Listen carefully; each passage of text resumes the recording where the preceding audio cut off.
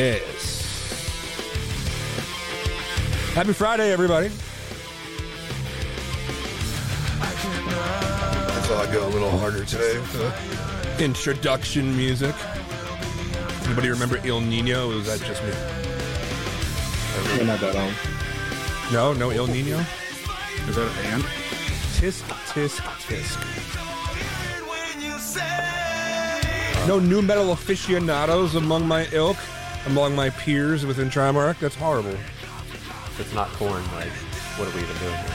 It's not hip-hop, I don't know what to tell you.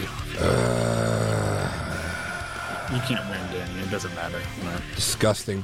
A lot of you. Where I don't. What are we even doing here? I know. Reggaeton represent. I'm sorry, it's not reggaeton. I'm sorry, it's not whatever Brandon listens to. Just acid jazz. That's all I got. Ooh, acid jazz is fun. I should do that next time.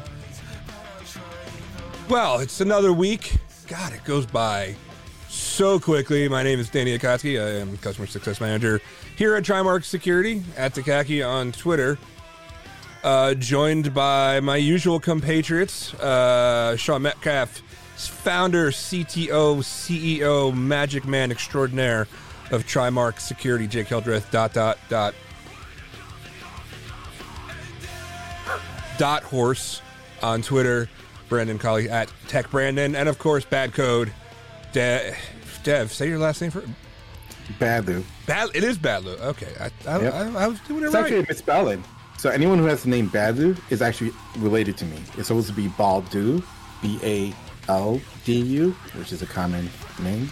But then, Commercial Customs, they messed it up. You know what? That's what I'm convinced that happened with my name. So it's Akatsuki, aka CKI, and I can say this because I'm Polish. Some dumb Polak decided, like, it looks cooler. It looks cooler with a C.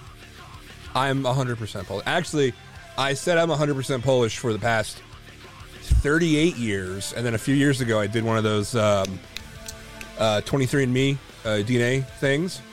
Apparently, I'm part of the security problem because I am like 0.0025 Russian. Oh, I knew it. Which I lost a lot of followers that day. We got to make some phone calls. Hold on. Be right back. No wonder. I look amazing in Adidas tracksuits. I really do. Can you do that squat? That's really if you yes. Do that squat. That's actually you know what? I can, especially these days because I do squat heavy. Happy Friday. And we have one more person joining us, one of our a new guest, the man, the myth, the legend himself, Accidental CISO. What's up, AC? I guess I would be the unusual guest if everybody else are the usual guests. We're all unusual in our own way, yeah, for sure, but... Well, I mean, you're unusual to begin with. First of all, you look nothing, and he's remaining on his... anonymity, because any guest that we have is allowed to take their camera off. We met at Blue Team Con last year, threw me for an absolute loop. Right? The dude's like 6'7", like. Are you doxing him? 6'7", big bushy beard, which I did not see coming. Mohawk brighter than mine. Like when I heard CISO, I'm like, maybe you're a little bit more locked down. So yeah, if you see somebody who looks like that, just go say hello. He's totally lying. He actually walked up to me though. He's like, you actually do look like a CISO. Trying to do you a favor here, man. Disinformation campaigns. That's what we're about here. So yeah, we do this Trimark happy hour thing, and we always like when new friends come on. I mean, old friends, but new friends who have never been on here before. And so Jake came to me and was like, I got a good guest. And I said, I doubt it, but tell me who it is. And he said, I was like, yeah, I'll never doubt you again this week. And then, so that's why we are here. CISO, tell us a little bit about yourself. What do you do? Where do you come from? Why is everybody, why do you have such a following? Yeah, I have no clue. I am doing consulting these days, actually. But when I started this handle back in 2019, I had accidentally become the CISO, and I was having a conversation with a friend of mine who was also in security around a campfire back then. And I made kind of an offhand comment about being an accidental CISO. And like, a few days later, I was, looking at Twitter and thinking about starting to sign up with a Twitter account and that kind of stuff. And like that handle kind of stuck in my head. And it, so I think it was a week after that or so that I actually created the handle. It was just going to be a place to vent. This anonymous place to vent. And I ended up finding like a real community, and realized after a while that like it was actually more me on that account than like I would be on like a named account. So it alt became main is effectively, and but I think part of the following has just come with, I've always tried to take the high road and stay positive with all the noise and stuff on Twitter. Like everything I say, like it comes off as jokes, but like everything I've said is true. It just sounds like jokes and that kind of stuff, and it resonates with people. But like I haven't gotten into any of the fray of tearing people down and that kind of stuff. Like I'm always trying to leave people better than I found them, and that sort of thing. And I think maybe that's the other piece, is just that I try to be genuine and try to help people. And honestly, that's why I got into consulting after I left CISOing. Was because this was how I could help people. And, somebody was like, what would you do even if you weren't being paid to do it? And my answer was, well, I would help people. And so this is kind of how I help more businesses than, just one full-time employer by doing the consulting thing. So I just started year 2 of consulting now, full-time, self-employed for myself. And it's going really well. This is shaping up to be a terrifying year. Yeah, I remember when you first started and you first started going out there on your own, which, by the way, it's super funny that you made an account to be like mostly anonymous and then you built a brand around it. Oops. Yeah, I remember. And aren't you looking like you're growing pretty quick? Like, talk about for a second, because when I was talking to Jake, I was like, what does AC want to talk about? And Jake's like, I don't know. I don't do any show research. So he's like, well, he does a lot of work with consulting and small businesses and thing, and we love talking about that. I've talked to a lot of people. I mean, actually, you and Sean could talk right now together about how horrifying it is to go out on your own. Mm-hmm. Yeah. Like, because I actually want to hear Sean's story, and I want to hear your story. Yeah, Sean, did you want to go first, I think? Sure. I mean, very quickly, absolutely. When you take that step, it's like you put one foot out into the world of consulting, and you have one foot in hopefully a job that pays at least part-time, and then at some point you make that jump over, because otherwise you end up like my dog on 2 rafts on a lake over the summer, where he hadn't fully committed, and those rafts started separating as his front paws and his rear paws got further apart, and the look on his face when he realized he was plunging into the water. So at a certain point, you do have to make that leap over from, okay, I have this thing that seems pretty stable, to I'm going to try this other thing that I really want to do, and hopefully people like it and appreciate it. And yeah, absolutely, it's about starting and getting 3 customers, and just proving yourself, showing that you can do great work, and getting those customers to really buy in. Those customers then talk to others. You can build your network around that, and then at some point you realize it's too much for you to do, and then you start hiring people, which is another fun challenge. So over to you, AC. Yeah, I kind of YOLO'd it in a way. I put in my notice, didn't really know exactly what I was going to do. And I had been talking with a friend of mine who had a consulting company already. And the week after I finished up at my gig, I was going to take the holidays, like 6 weeks of the holidays off and stuff. And he called me up, and I think it was like Tuesday of Thanksgiving week, and was like, hey, I just sold an assessment. Do you want to take that on? It starts in December. I figured, doing something's better than doing nothing. So I jumped in and did that, and was, kind of help out, part-time or whatever. We had an arrangement, an hourly rate, or if you had fixed price projects, I would get a certain percentage of the project, but like nothing was going to be guaranteed. By February, it had become a full-time gig. And we ended up having to put me on kind of an interim salary because we couldn't keep track of the billing side of it between hourly and fixed price products and that kind of projects well enough. And so we put me on a kind of an interim salary. So for most of the rest of that year, I basically kind of worked for him, learning the ropes of consulting that I had never done and just doing a ton of delivery work, which was great. But by the end of the year, I was ready to go off now on my own because it was obvious to me that this was his company, not mine.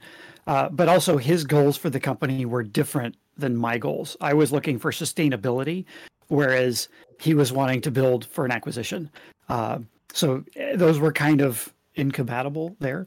And so we had a good conversation. It was nice that this was somebody that I could actually talk open and honestly with about this, and basically say, I need to step away and do my own thing because that's what's going to be right for me.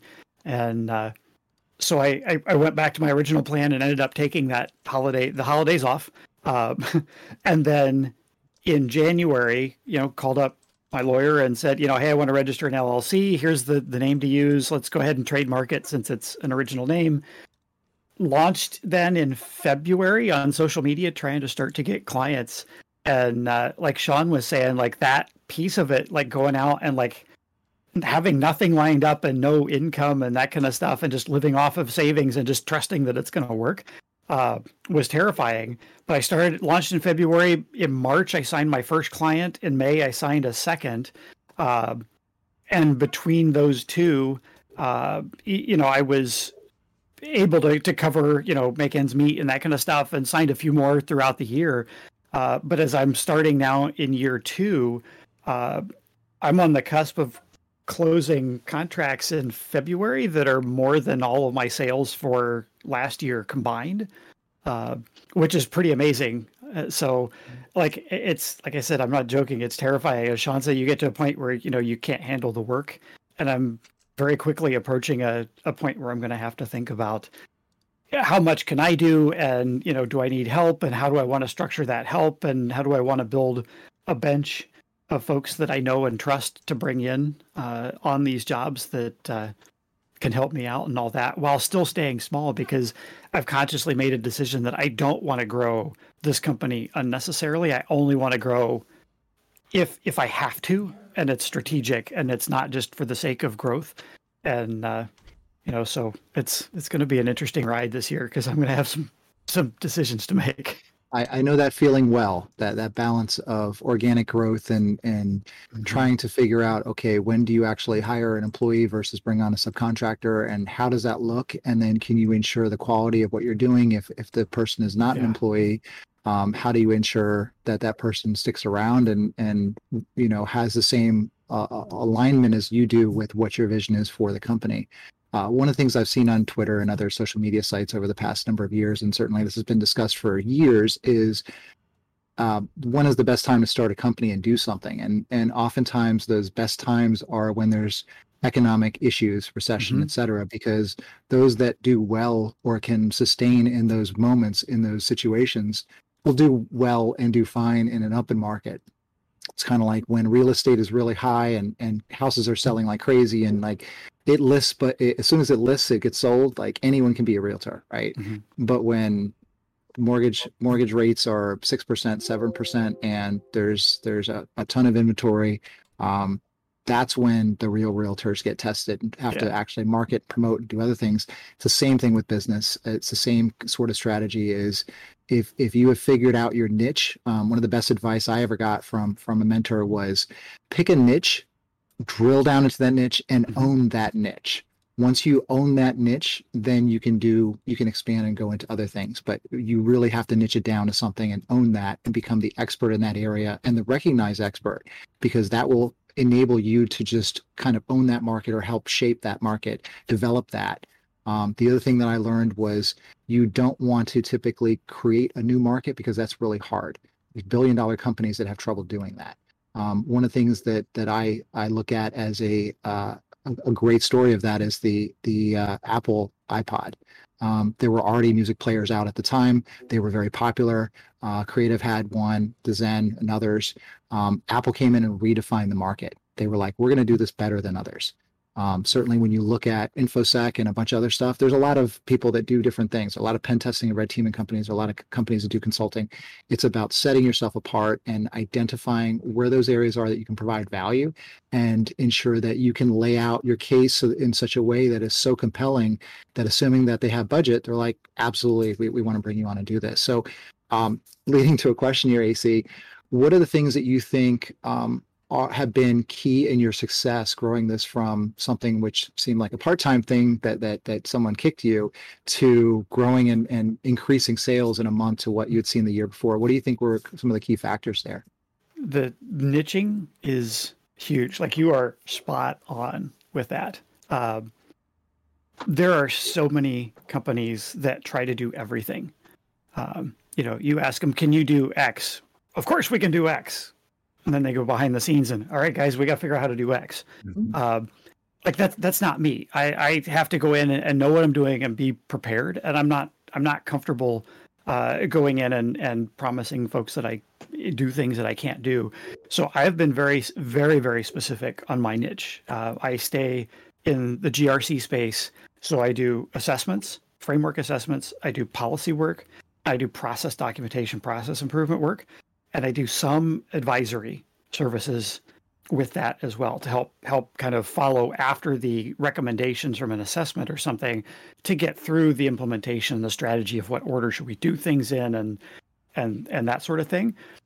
And that's it. And one of the benefits to me is, like, it's a niche that most people don't want to touch. Who really likes, other than me, the policy nerd, who really likes doing policy work? Who likes doing process documentation? Like, what kind of crazy person am I? But I see you guys raising your hand. That's hilarious. But a lot of MSPs, they've got clients, but they do some security stuff within what they offer, but they don't get into these specific areas, and they really don't want to get into these areas. So my real goal has been to work with other cyber firms who are also niched and don't cover the stuff that I do, or to work with IT managed service providers, again, who want to be able to add in some extra services, but don't want to build out a whole consulting practice for GRC stuff within their org. And so that's really kind of the way I've been going at, because then I have to do a whole lot less on the sales side, because then I just focus on building partner relationships, and then those partners come to me and say, hey, we've got a client that's working on this. Is this something you can help us with? And I can say yes or no at that point, and we can have a conversation and talk to them. And I do some direct sales, but I really prefer to not chase clients. I prefer when the partners come to me with, they've already identified a problem. They've already had some conversations with the client about, hey, we ought to be looking at this. And they can tell the client, hey, we know somebody, let's talk to them real quick and we can see where this goes. It wastes a lot less of everybody's time in the process. So I think that's really been it, is focusing and staying niche down, and then using that niche to help third-party partners sell my stuff into their existing client base where they already have a relationship, they already have trust. You hit on something earlier when you were just now speaking about, you don't want to do everything. Certainly there's things that you're capable of doing, but really niche it down to GRC and the policy focus. I've seen a lot of companies that go, all right, well, we're in the business of making money. So if a customer wants us to do something, we're going to figure out how to do it, right? And so they do that. And so this scattershot approach of, yeah, we'll do this, we'll do this, we'll do this. Before you know it, they've got 10 different things they do. None of them are directly related and seem to be like a very tenuous thread of how they are even connected.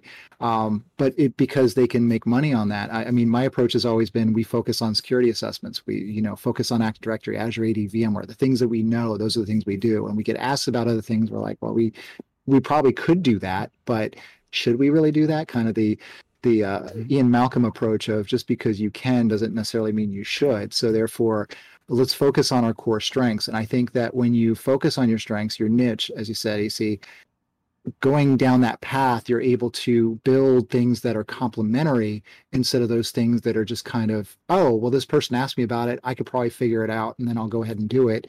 And then before you know it, that customer comes back and with another person that wants to do that too. And you're like, no, I didn't really want to do that. The other thing that I think is interesting with business is what I call the get out of bed price. So in the movie Mr. and Mrs. Smith, because I'm a movie person, Vince Vaughn plays a character who he gets a message and he goes, oh, yeah, no, I don't get out of bed for less than X, right? And so I think that's also important when you're starting a business is, yeah, you could do something, but really it has to come down to this is worth it for me to do that. Which I think aligns again with your niche. Like you enjoy GRC, you enjoy policy there. So therefore, if it's part of your niche, then you're more likely to do it. Where the scattershot approach, you just kind of pick up these other things. It just doesn't make sense. So I have two questions here. One, are there things that you feel like you could do that's complementary, but it's something that's further down the road that you would do? And my second question is along the lines of what Danny was saying earlier. How do you pivot from someone reaching out to you on Twitter and going, hey, I want you to do GRC work for me? And you're like, oh, yeah, talk to this company over here that I heard is really good. Like, how does that work? Yeah. So, all right, my ADHD just got the best of me. So the first question went in one ear and then was completely replaced by the second question. Go ahead and Go ahead and answer the second question first. So the second question, I effectively doxed myself when I released my podcast last year. So I keep up the anonymity thing on Twitter and that kind of stuff more as a shtick because it's kind of fun. But at the end of the day, folks can follow the thread back at this point and figure out who I am pretty easily. So if somebody reaches out and needs me to work on something, like I'll talk to them in DM or whatever, and I'll jump to my work email and like we'll just go back and forth. Like I'm not protecting my identity at that point because I realized that it's and when that's when I launched the podcast, I realized like I have sort of this persona that has some value to me and some credibility in the industry and the community and that kind of stuff. And like there was going to be no way for me to use that value in any way if I completely stayed anonymous. And so, that the launching the podcast was kind of, so the Mindful Business Security Show hosted by Accidental CISO is like as close as I could get to being community outreach, still helping people. The podcast really isn't a commercial venture. I don't plan to ever have sponsorship and that kind of stuff other than the little tagline in the podcast itself where there's like a voiceover. It says, Mindful Business Security Show brought to you by Fosivity, the name of my company. And so like that's as spammy as it gets. And the entire podcast is around helping people, community outreach and that kind of stuff. But, what I'm hoping is that it will continue to get people to have conversations and reach out, and it may spawn some more business that comes up. But like the questions that I get, because I stay in such a niche, I want to be able to refer people to other people that I know and trust. So if somebody needs a penetration test, I'm going to refer to somebody else. But in that process, like I'm going to have to expose my identity as well to that person, that partner in the process as well. So behind the scenes, I really haven't been worrying about it as much. Yeah, it's kind of like you guys were talking about, like when people asking you to like, hey, do you do this thing? Well, maybe no, maybe just do a one-off. Reminds me of, I've been in a lot of product companies and having the salesperson just go, oh yeah, we can do that. Oh yeah, we can do that. And then all of a sudden they're like, hey, can we add this feature for the next release? And the next release cycle is like in 30 days. And it would require an entire re-engineering of the back end, but sure, go ahead, go promise them that. So speaking from a development standpoint, I could tell you they love that. They love when you come in and say, hey, we just promised the client X, Y, and Z. And we're like, what? Huh? Yeah. So that reminds me, I have something that I talked to a client about yesterday that we need to add to our assessment. So if you could just add that over the weekend, that'd be great. Yeah, I'll get right on that. Time in software dev shops, and like this is the perennial product management problem. Is like, what should we do versus what can we do, and that kind of stuff. Whether it's a product service or a software product or a physical product, like that's the whole crux of product management right there. But I mean, don't it come down to your brand? Like, I think a lot of companies don't really take the effort or time to define who they are in the industry or what they what they do. And then the brand gets going sideways when people just come in and say, hey, can you do this? Can you do that? And it's just like, well, what is your brand? And then on top of it, like, how do you maintain a high level of standards and quality and all this other stuff if you're constantly just jumping all over the place? You're absolutely right, Deb. Like, I ran into that with another company I worked at, and they did all this other stuff. And it's just like, well, that's great, but you just watered down your whole brand. So now that one thing you did okay at, that's what they know you as. Not this company that did this great, amazing thing where they specialize in. It's just okay because that's what they see the work quality coming out of you. And when you're in consulting, like doing what I am, like that, when you go in with a client, like making a mistake is one thing. Being unprepared is a totally different thing. Like being unprepared is unforgivable. That's not okay. And that is exactly what happens when somebody sells something and you're like, well, I got to figure out how to do X, and you're just making it up as you go. That's exactly the situation you get into. Like that's not a mistake at that point. Like that's where you're unprepared. And whether it's a product that you're throwing a feature in that doesn't quite work right in software and is buggy or whatever, or whether you're a consultant that goes in and has no idea what you're doing and don't have the tools and things in place to do it, the risk is just too high to me. Like it impacts your brand. People don't trust you at that point. And, if they don't trust you, like what kind of security consultant can I be if people don't trust me? So yeah, and you're absolutely right. There's a big difference. So I accidentally run this show both on the Trimark Twitch and on my other Twitch, which we have some people in the chat in one place and another in the other, because that's my brand. Dork Phoenix had asked, because she and my friend November over in the other chat, she made a comment, and hi Lena, by the way, asking for a feature isn't the same as promising to a client. Absolutely not. Ask for as many features as you want. Yeah. Are you going to get them? Some, maybe a couple. Are you going to get every single thing that you ask for if it doesn't universally benefit the product across a wide client base? Absolutely not. It's going to be crazy to do that for one niche case unless you're paying, huge amounts of money. But when I stopped trusting vendors, when I stopped taking them seriously, is when I would talk to the person who is neither responsible for creating that feature or getting it or testing it and still promising it to me, when they're like, oh yeah, absolutely, no problem, we can do that. And then now I understand, having been on the back line of it, when that person, when that salesperson goes back to customer success and then back to development and says, oh yeah, I totally told them we could do that.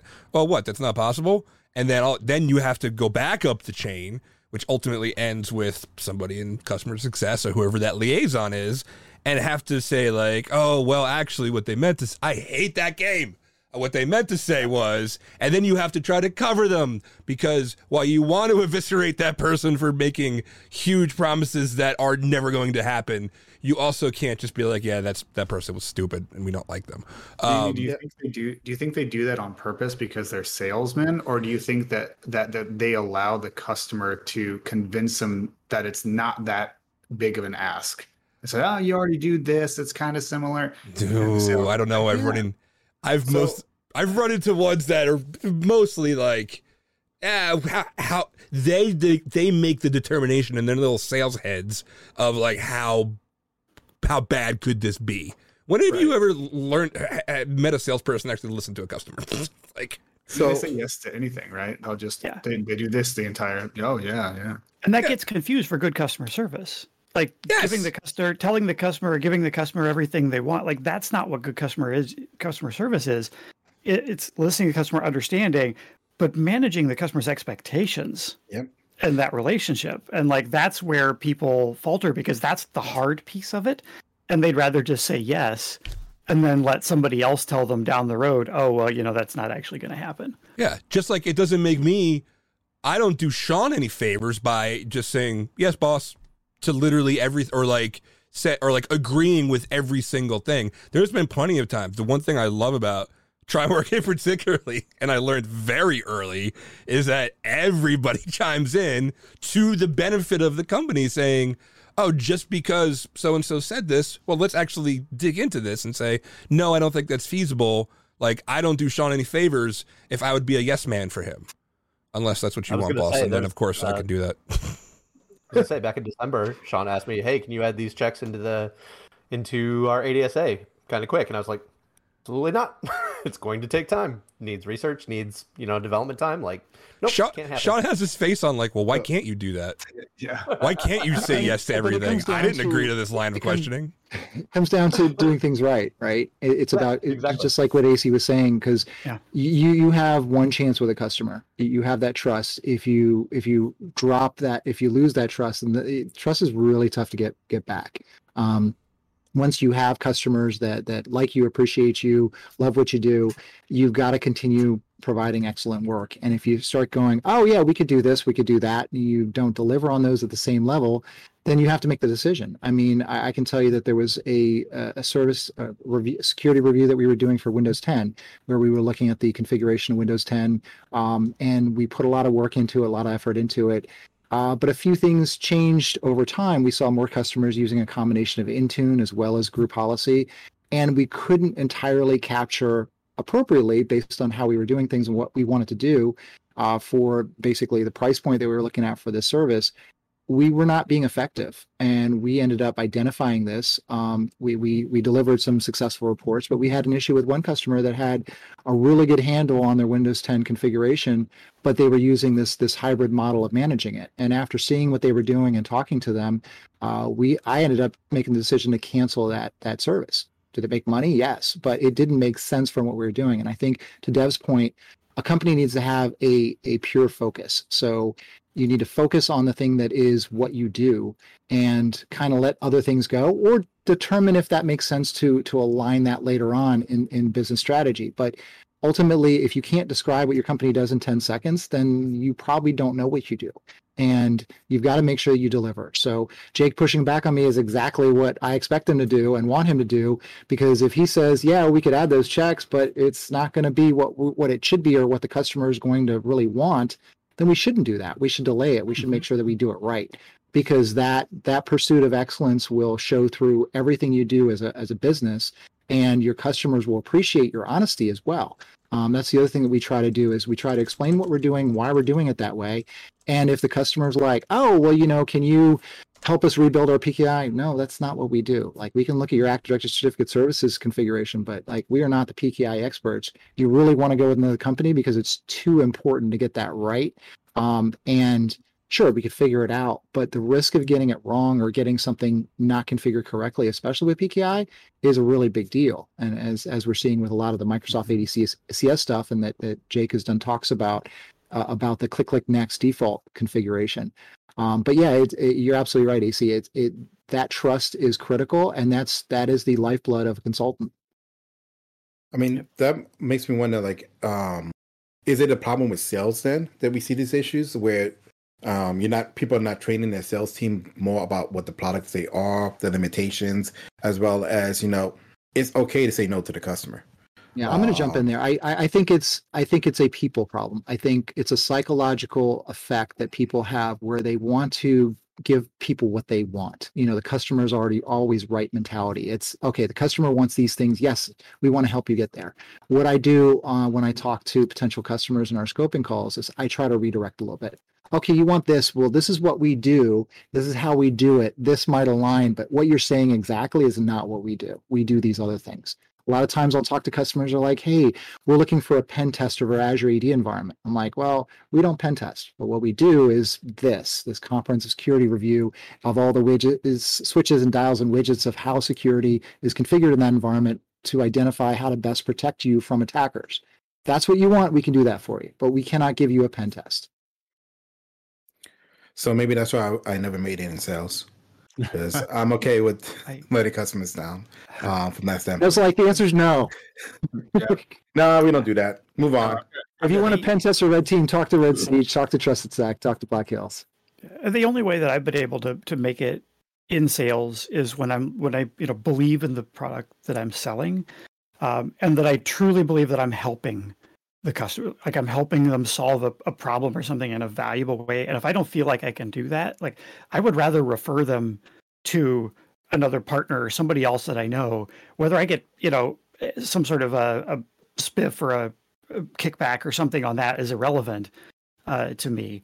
I want to, my first priority is making sure that, the client has the right solution, the right help to do what it is that they need to do. And so that's kind of how I got over the sales hump for me. Cause for a lot of my life, it was like, oh, I hate sales. I can't do sales. I don't want to do sales. Like, I don't want to be salesy. I don't want to be pushy and that kind of stuff. And I realized like, I don't have to do that. If I just focus on helping, like, and creating value, like that's all I need to do. And the rest will work out on its own. And so far it's working. To me, that's sales. I mean, unfortunately, sales is a 4-letter word. It's seen as a bad word, right? No one wants to be seen as a salesperson. No one wants to be seen as sales. I've done sales before, but my approach to sales is, what is your challenge? What is your problem? Here's what we do. If those align, great, when we can move forward and talk about that. Ultimately, that is selling, is combining a problem or a challenge with something that someone, some need with a solution for that need. At the end of the day, that's what it is. And a lot of folks approach sales as, hey, I have this thing, you want it. I have this thing, you want it. I have this thing, you want it. Like it's some Jedi mind trick that you're just waving your hand and going, you want this, you buy it, yes? And unfortunately, that's usually not how it works. I mean, certainly if you're spending or selling a Blinky box or a tool, you can go here, this will work great because it has ML and AI and magic behind the scenes that makes everything work and it'll solve all your security issues. Just sign at the dotted line and send us $1 million and you're good to go. That doesn't work either. So to me, selling is basically aligning the customer needs with what the vendor or company, contractor, whatever, provides us a solution, what their services are.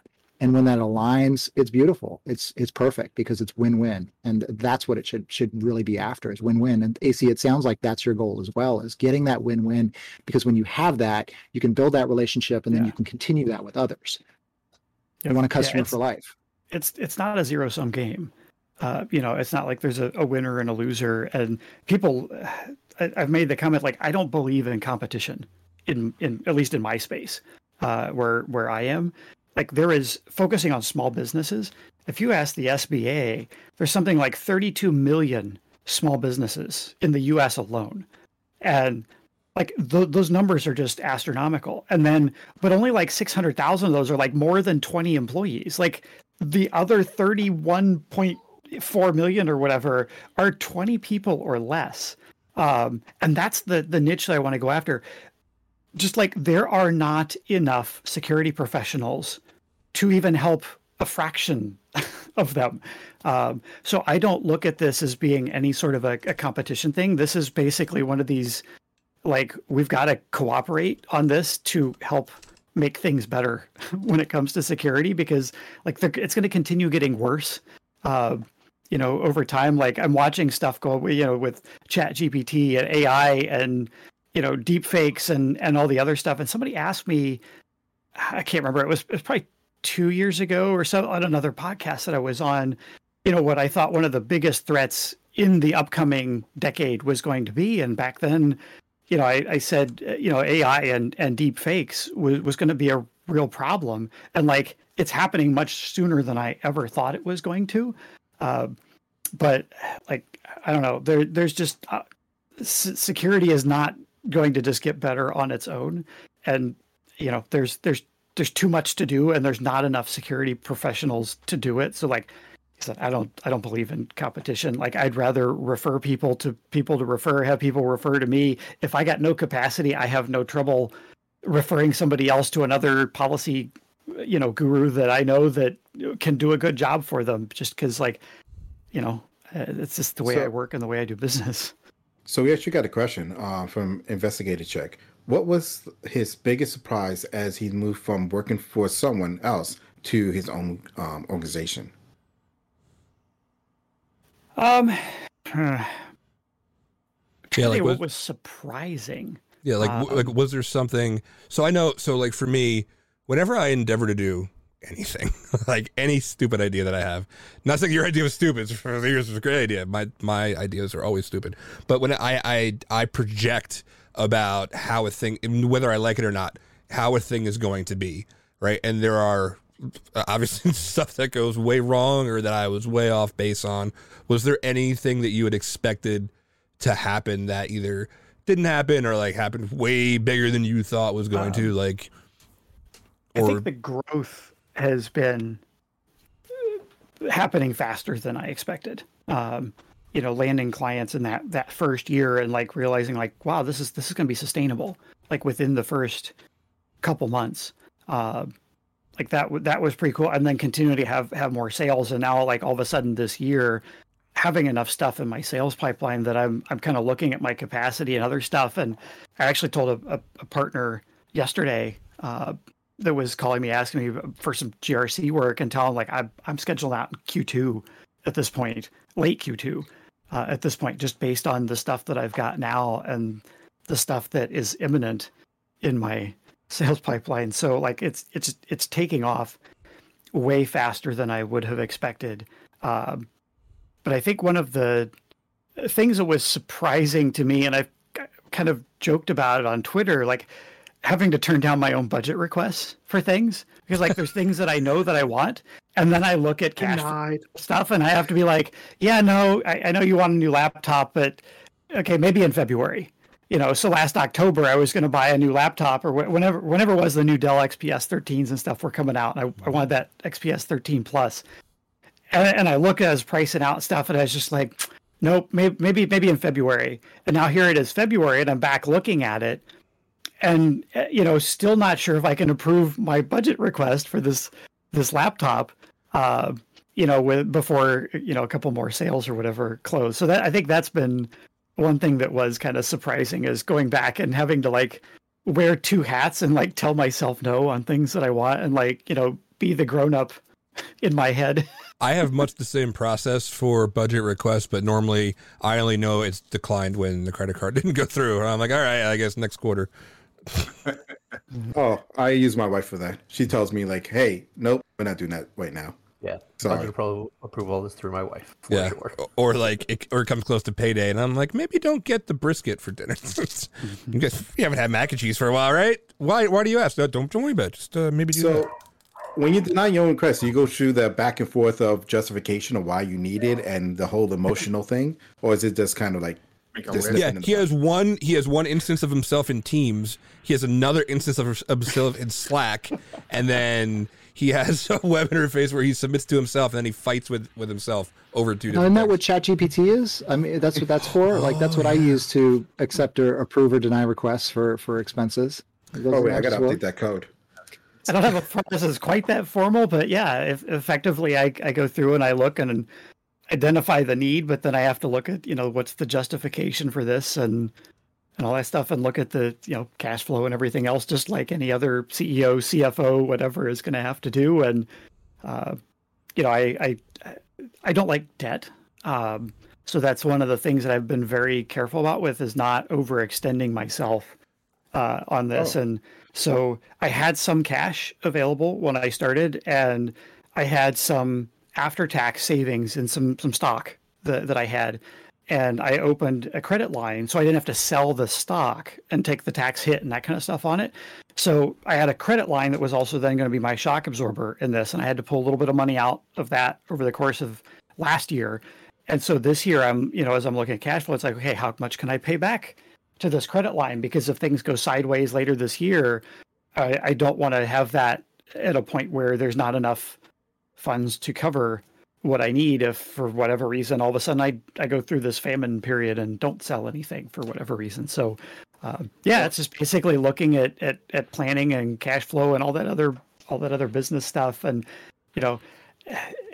and I went to business school, so like my background is in IT, but my coursework for a business degree, like that all has been helping me with building and operating and running a business, and that's all been directly applicable here as well. So, it's not stuff that's all foreign to me. It's stuff I've kind of learned how to do already.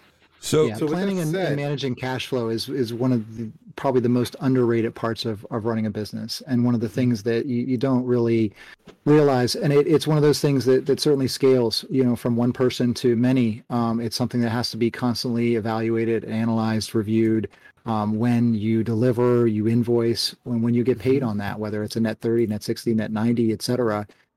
Forecasting that is critical, because like you said, you could go ahead and do an expense for a new system, new computer, new laptop, whatever. But if you're not calculating and keeping track of what the actual like standard monthly business expenses are, plus these one-offs, and then tracking that over time to see, okay, when does cash flow run out? Because at some point for any business, cash flow will run out. Depending on expenses and revenue. Yeah. So it's just a matter of balancing those, and lines of credit, other sources of credit are important for sort of the business and to maintain it through those situations, because people don't pay on time. It's the same thing with just about anything else. Companies, especially the larger ones, they have their process, they run through it, and sometimes they forget about the smaller companies. So yeah, definitely that's an important thing, and I'm glad you brought it up. I've been very lucky. Most of my clients pay on time, but like another piece of is like people look at like, how do I generate recurring revenue? And that's something else that I'm looking at too, is, instead of just, I get paid for a specific project or paid for the hourly work that I do. I don't like owing people things. I don't like owing them work, and I don't like owing them money. And so, the idea of recurring revenue and selling something that now I've got to make good on over a long period of time makes me nervous. And one of the common things people do for recurring revenue also is like selling software and that kind of stuff as a partner to their customers. And I've kind of decided I'm not going to do that either, because I don't want to be in the path where I invoice a client for a tool, some email security tool or something. If I were to, partner with somebody and sell that, I don't want to invoice them for it and then have to turn around and pay the vendor. Like, I don't want to get stuck in that cash stream. I'll make an introduction, but it's been a conscious decision there to not insert myself. Again, from a cash flow standpoint, I don't want to be stuck where a customer doesn't pay me, but I still have to pay the vendor in the meantime. So we've found some referral networks. So basically referring stuff over, getting things referred back. So one question I have for both of you. With the recent layoffs and everything that happened, what's some advice you would give to those bigger companies on, knowing when to hire, knowing when to expand, so that they can avoid those big and massive layoffs that disrupts the whole industry? Yeah, that's a big question. And honestly, I think like so much of that comes down to like the metrics of how executives' compensation works and how growth and those types of things are rewarded maybe more than they should be, or whatever. It's that, tell me how you'll measure me and I'll tell you how I'll behave kind of thing. So I we've had a lot of layoffs, which has dumped a lot of people back onto the market. What I'm hoping is that more of those people, just like me, will decide, I'm going to do something on my own and kind of take control of my own destiny in this. And I'm going to hope some of these companies start outsourcing some stuff to help create more opportunities for those folks to be able to turn around and, do their consulting or start their own companies and whatnot. But I don't really know the fix, other than just, I feel like it kind of comes down to compensation models within business and how investments and things are valued to, investors and VCs and stuff too. So AC, we got just a couple minutes left in our hour. You're a very busy man. Obviously that things growing way beyond what you thought that they would. I have one final thing, and then we'll get to the final thoughts for everybody else. What do you have a piece or a couple pieces of advice, even if it's just one, is there something that you've noticed that is a hole in the way that security supports small business? Like, obviously you're offering your services, you're filling a need. Obviously people want it and need what you're doing, but maybe there's somebody sitting out there going, I really want to go into business for myself. I'd rather be, doing a thing and offering a thing. Is there anything out there that you think that the small business needs that we're just not helping them with? It's tough with small business because the dollar amounts are lower, and every dollar a small business spends, like, there's more attached to that for them, if that makes any sense. Sure, like, yeah. $5,000 to a Google or even a 10,000 plus person company or a 5,000 person company compared to a 5-person company, like that money, like they better get value for that. And I think that's really hard. And small companies are, the dollar amounts tend to be lower anyway. They're smaller sales, so they're seen as unprofitable, I think, in a lot of the industry, because to make them profitable, you've got to be able to kind of standardize and that kind of stuff to be able to execute quickly and efficiently and stuff to create value for them. So that's one of the things that I've really focused on. And then in those small businesses, though, like, it's different than large businesses. Like, separation of duties and the flexibility that they have, where everybody wears a lot of hats and does things, like, you got to get a lot more creative with that. So, like, they have a lot more stringent budget constraints, but they have a whole lot more flexibility, and there's a lot of creativity that has to happen in there, and you can't standardize the creativity necessarily, which makes it also hard, which I think is a big part of why a lot of companies want to shoot for that mid-market and above, because it's easier. There's more money there. You have to have less sales you got to make, and the sales are easier to deliver on, versus small business. Like, everyone is a bespoke little challenge, and it's a whole lot smaller dollar amount. But if you say stay small and keep your overhead low and can strategically deal with that, creativity, and standardize where you can and be efficient in how you deliver, there's plenty of money to be made. At least that's what I'm seeing. Plenty of money to be made in small business. It's hard to scale. So I think it's almost like you need this federated model where you've got lots of small businesses serving small businesses instead of large corporations trying to serve small businesses. Yeah, and I've seen thankfully, a lot of cooperation now. Like, I see, other people going on other people's podcasts, and like a lot more communication, which is like our small business communication between a Trimark to a Trusted Sec to a Binary to Black Hills and things like that. I see that flowing a whole lot better than like any Intel sharing ever did. And I think that can do nothing but help us. And I think people trying to shoot and be like, oh, we got to make these billions of dollars and things like that. Well, not only is like that's hard, but there's a whole section of people that need help that aren't being served. So that's awesome, man. Thank you. So we're going to let you go, but I want final comments from my people here. I'm going to start with Brandon. Perfect.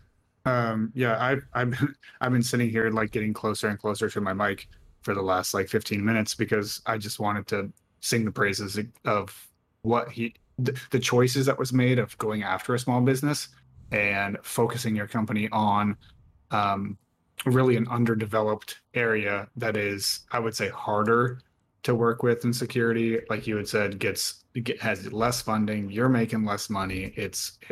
One small company is going to be a ton different from another one based on across different verticals. And so it seems like you made this intelligent decision to go after the place that not could get you the most money or is like the easiest niche. I mean, it's a hard thing to do, but it's a thing that has the biggest community benefit. So I just wanted to say, like, great job. Keep up the good work. And it's been great to meet you and talk to you. Dev. I go back to brand. Like, if you're going to start a small business or any type of business, make sure you know your brand and develop that first and foremost. Because without that, then you're just like everyone else out there, and there's no way to identify you from someone else. But I think this was great talk, and yeah, I appreciate it. It takes so long to build a brand and a split second to ruin it. Like, ruining it takes no effort whatsoever. And that's why you need those guardrails up, like when you're bowling. Oh my God. Make sure you don't go off course. I just want to say, I've been listening to your podcast, and you mentioned several times like work with somebody that's got a security stack that they know really well. And so offline, I want to talk to you about what that security stack is, because yeah, I've got some people that I would want to put you in contact with. So that's all. And also, you know, what whiskey are you pouring into that your icon there? That's very important. Oh, so you might not see it, CISO, but I have your Twitter avatar up. That is a bottle of Bullet Rye pouring into a little 2-ounce Bodum glass cup. You can't go wrong with Bullet. Bullet's one of the. I love Bullet. Bullet and Four Roses are like my go-to, like not bottom shelf, obviously, but like I think they're a good starter for anybody. That's what I was drinking during this show. So, and every time we're playing chess together. And finally, our fearless leader, Mr. Sean Metcalf. Thanks, Danny. I really appreciate the conversation, certainly around business. I love talking about business stuff. You know, the psychology of business is really what I try to focus on. Is, you know, how do you align what you do with what people would want? What you said about competition really resonates certainly with me. Is that, you know, if you niche it down and really focus on what you're doing and own that niche and be the best in that niche, at that point there really isn't competition. And if you're able to develop a service to the point where it has such exceptional value for your customers, they come back for more because they love what you do, at that point you're not even selling your product. You're just saying, here's what I do, and then everyone's like, yeah, please let us have that, because that's fantastic. That's exactly what I need. One of my favorite people to follow for financial and business reasons is Ramit Sethi, at Ramit, RAMIT on Twitter. And his approach is always about the psychology of things, psychology of money, why budgets don't work, but also the psychology of business. Like, why do people buy what they buy? What motivates them? And ultimately, it's about getting inside your customer's head from the perspective of, what would this customer want? What are their needs? What are the things that drive them? What keeps them up late at night? If you can figure out what those things are and provide a solution to that is complete and compelling, then you will be wildly successful. And to your competition point, again, I did a thought experiment years ago where even if a company focused on the Fortune 500, let's say you can do work with 100 companies a year, like good size, good scale, right? It'll take you 5 years to work through the Fortune 500. But at that point, it's probably been circulated and cycled through by 20-25% every couple of years of who's actually in the Fortune 500. And if it takes you 5 years to get through that, and it cycles through every, couple years, and it changes by 20-25%, by the time you get to that 5-year point, you've worked through those, then you have another couple hundred companies to work with. And that's not even talking about going back and working with the customers that you originally worked with. So at that point, there's plenty of money out there. There's plenty of customers out there. And I really love that approach, especially as a small business. I feel like small businesses should be working together as much as possible in order to collaborate, coordinate. And we certainly do with a number of other folks out there, as Danny mentioned, Red Siege, Trusted Sec, Binary Defense, Black Hills, and some others, because we can work together and we can do the things that the big companies just can't, and deliver in ways that they can't, be successful in the ways that they can't for our customers. All right, AC, thank you so much, man. If people want to keep up with you, and I love your blog, by the way. I think there's a lot of cool stuff up there. If people want to keep up with you or interact with you, where do they do it? Yeah, I am still active on Twitter, but I'm also on Mastodon, at Accidental CISO on Twitter, and at Accidental CISO at infosec.exchange on Mastodon. So folks can reach out to me there. I love talking to people and interacting with people and whatever. So I'm always happy to chat too. If somebody needs to talk about something, hit me up. If I don't follow you, I'll follow you, so you can DM me or whatever. We can talk about whatever you need to talk about. All right, brother. Thanks for joining us, man. We'll talk soon. Cool. Thanks, guys. And for everybody else, visit TrimarkSecurity.com for all of your Azure AD, Active Directory, virtualization, and purple teaming needs. Especially check out our page for our enterprise security posture, your guard against ransomware. So visit us at TrimarkSecurity.com, at TrimarkSecurity on Twitter, and we'll see y'all on Friday.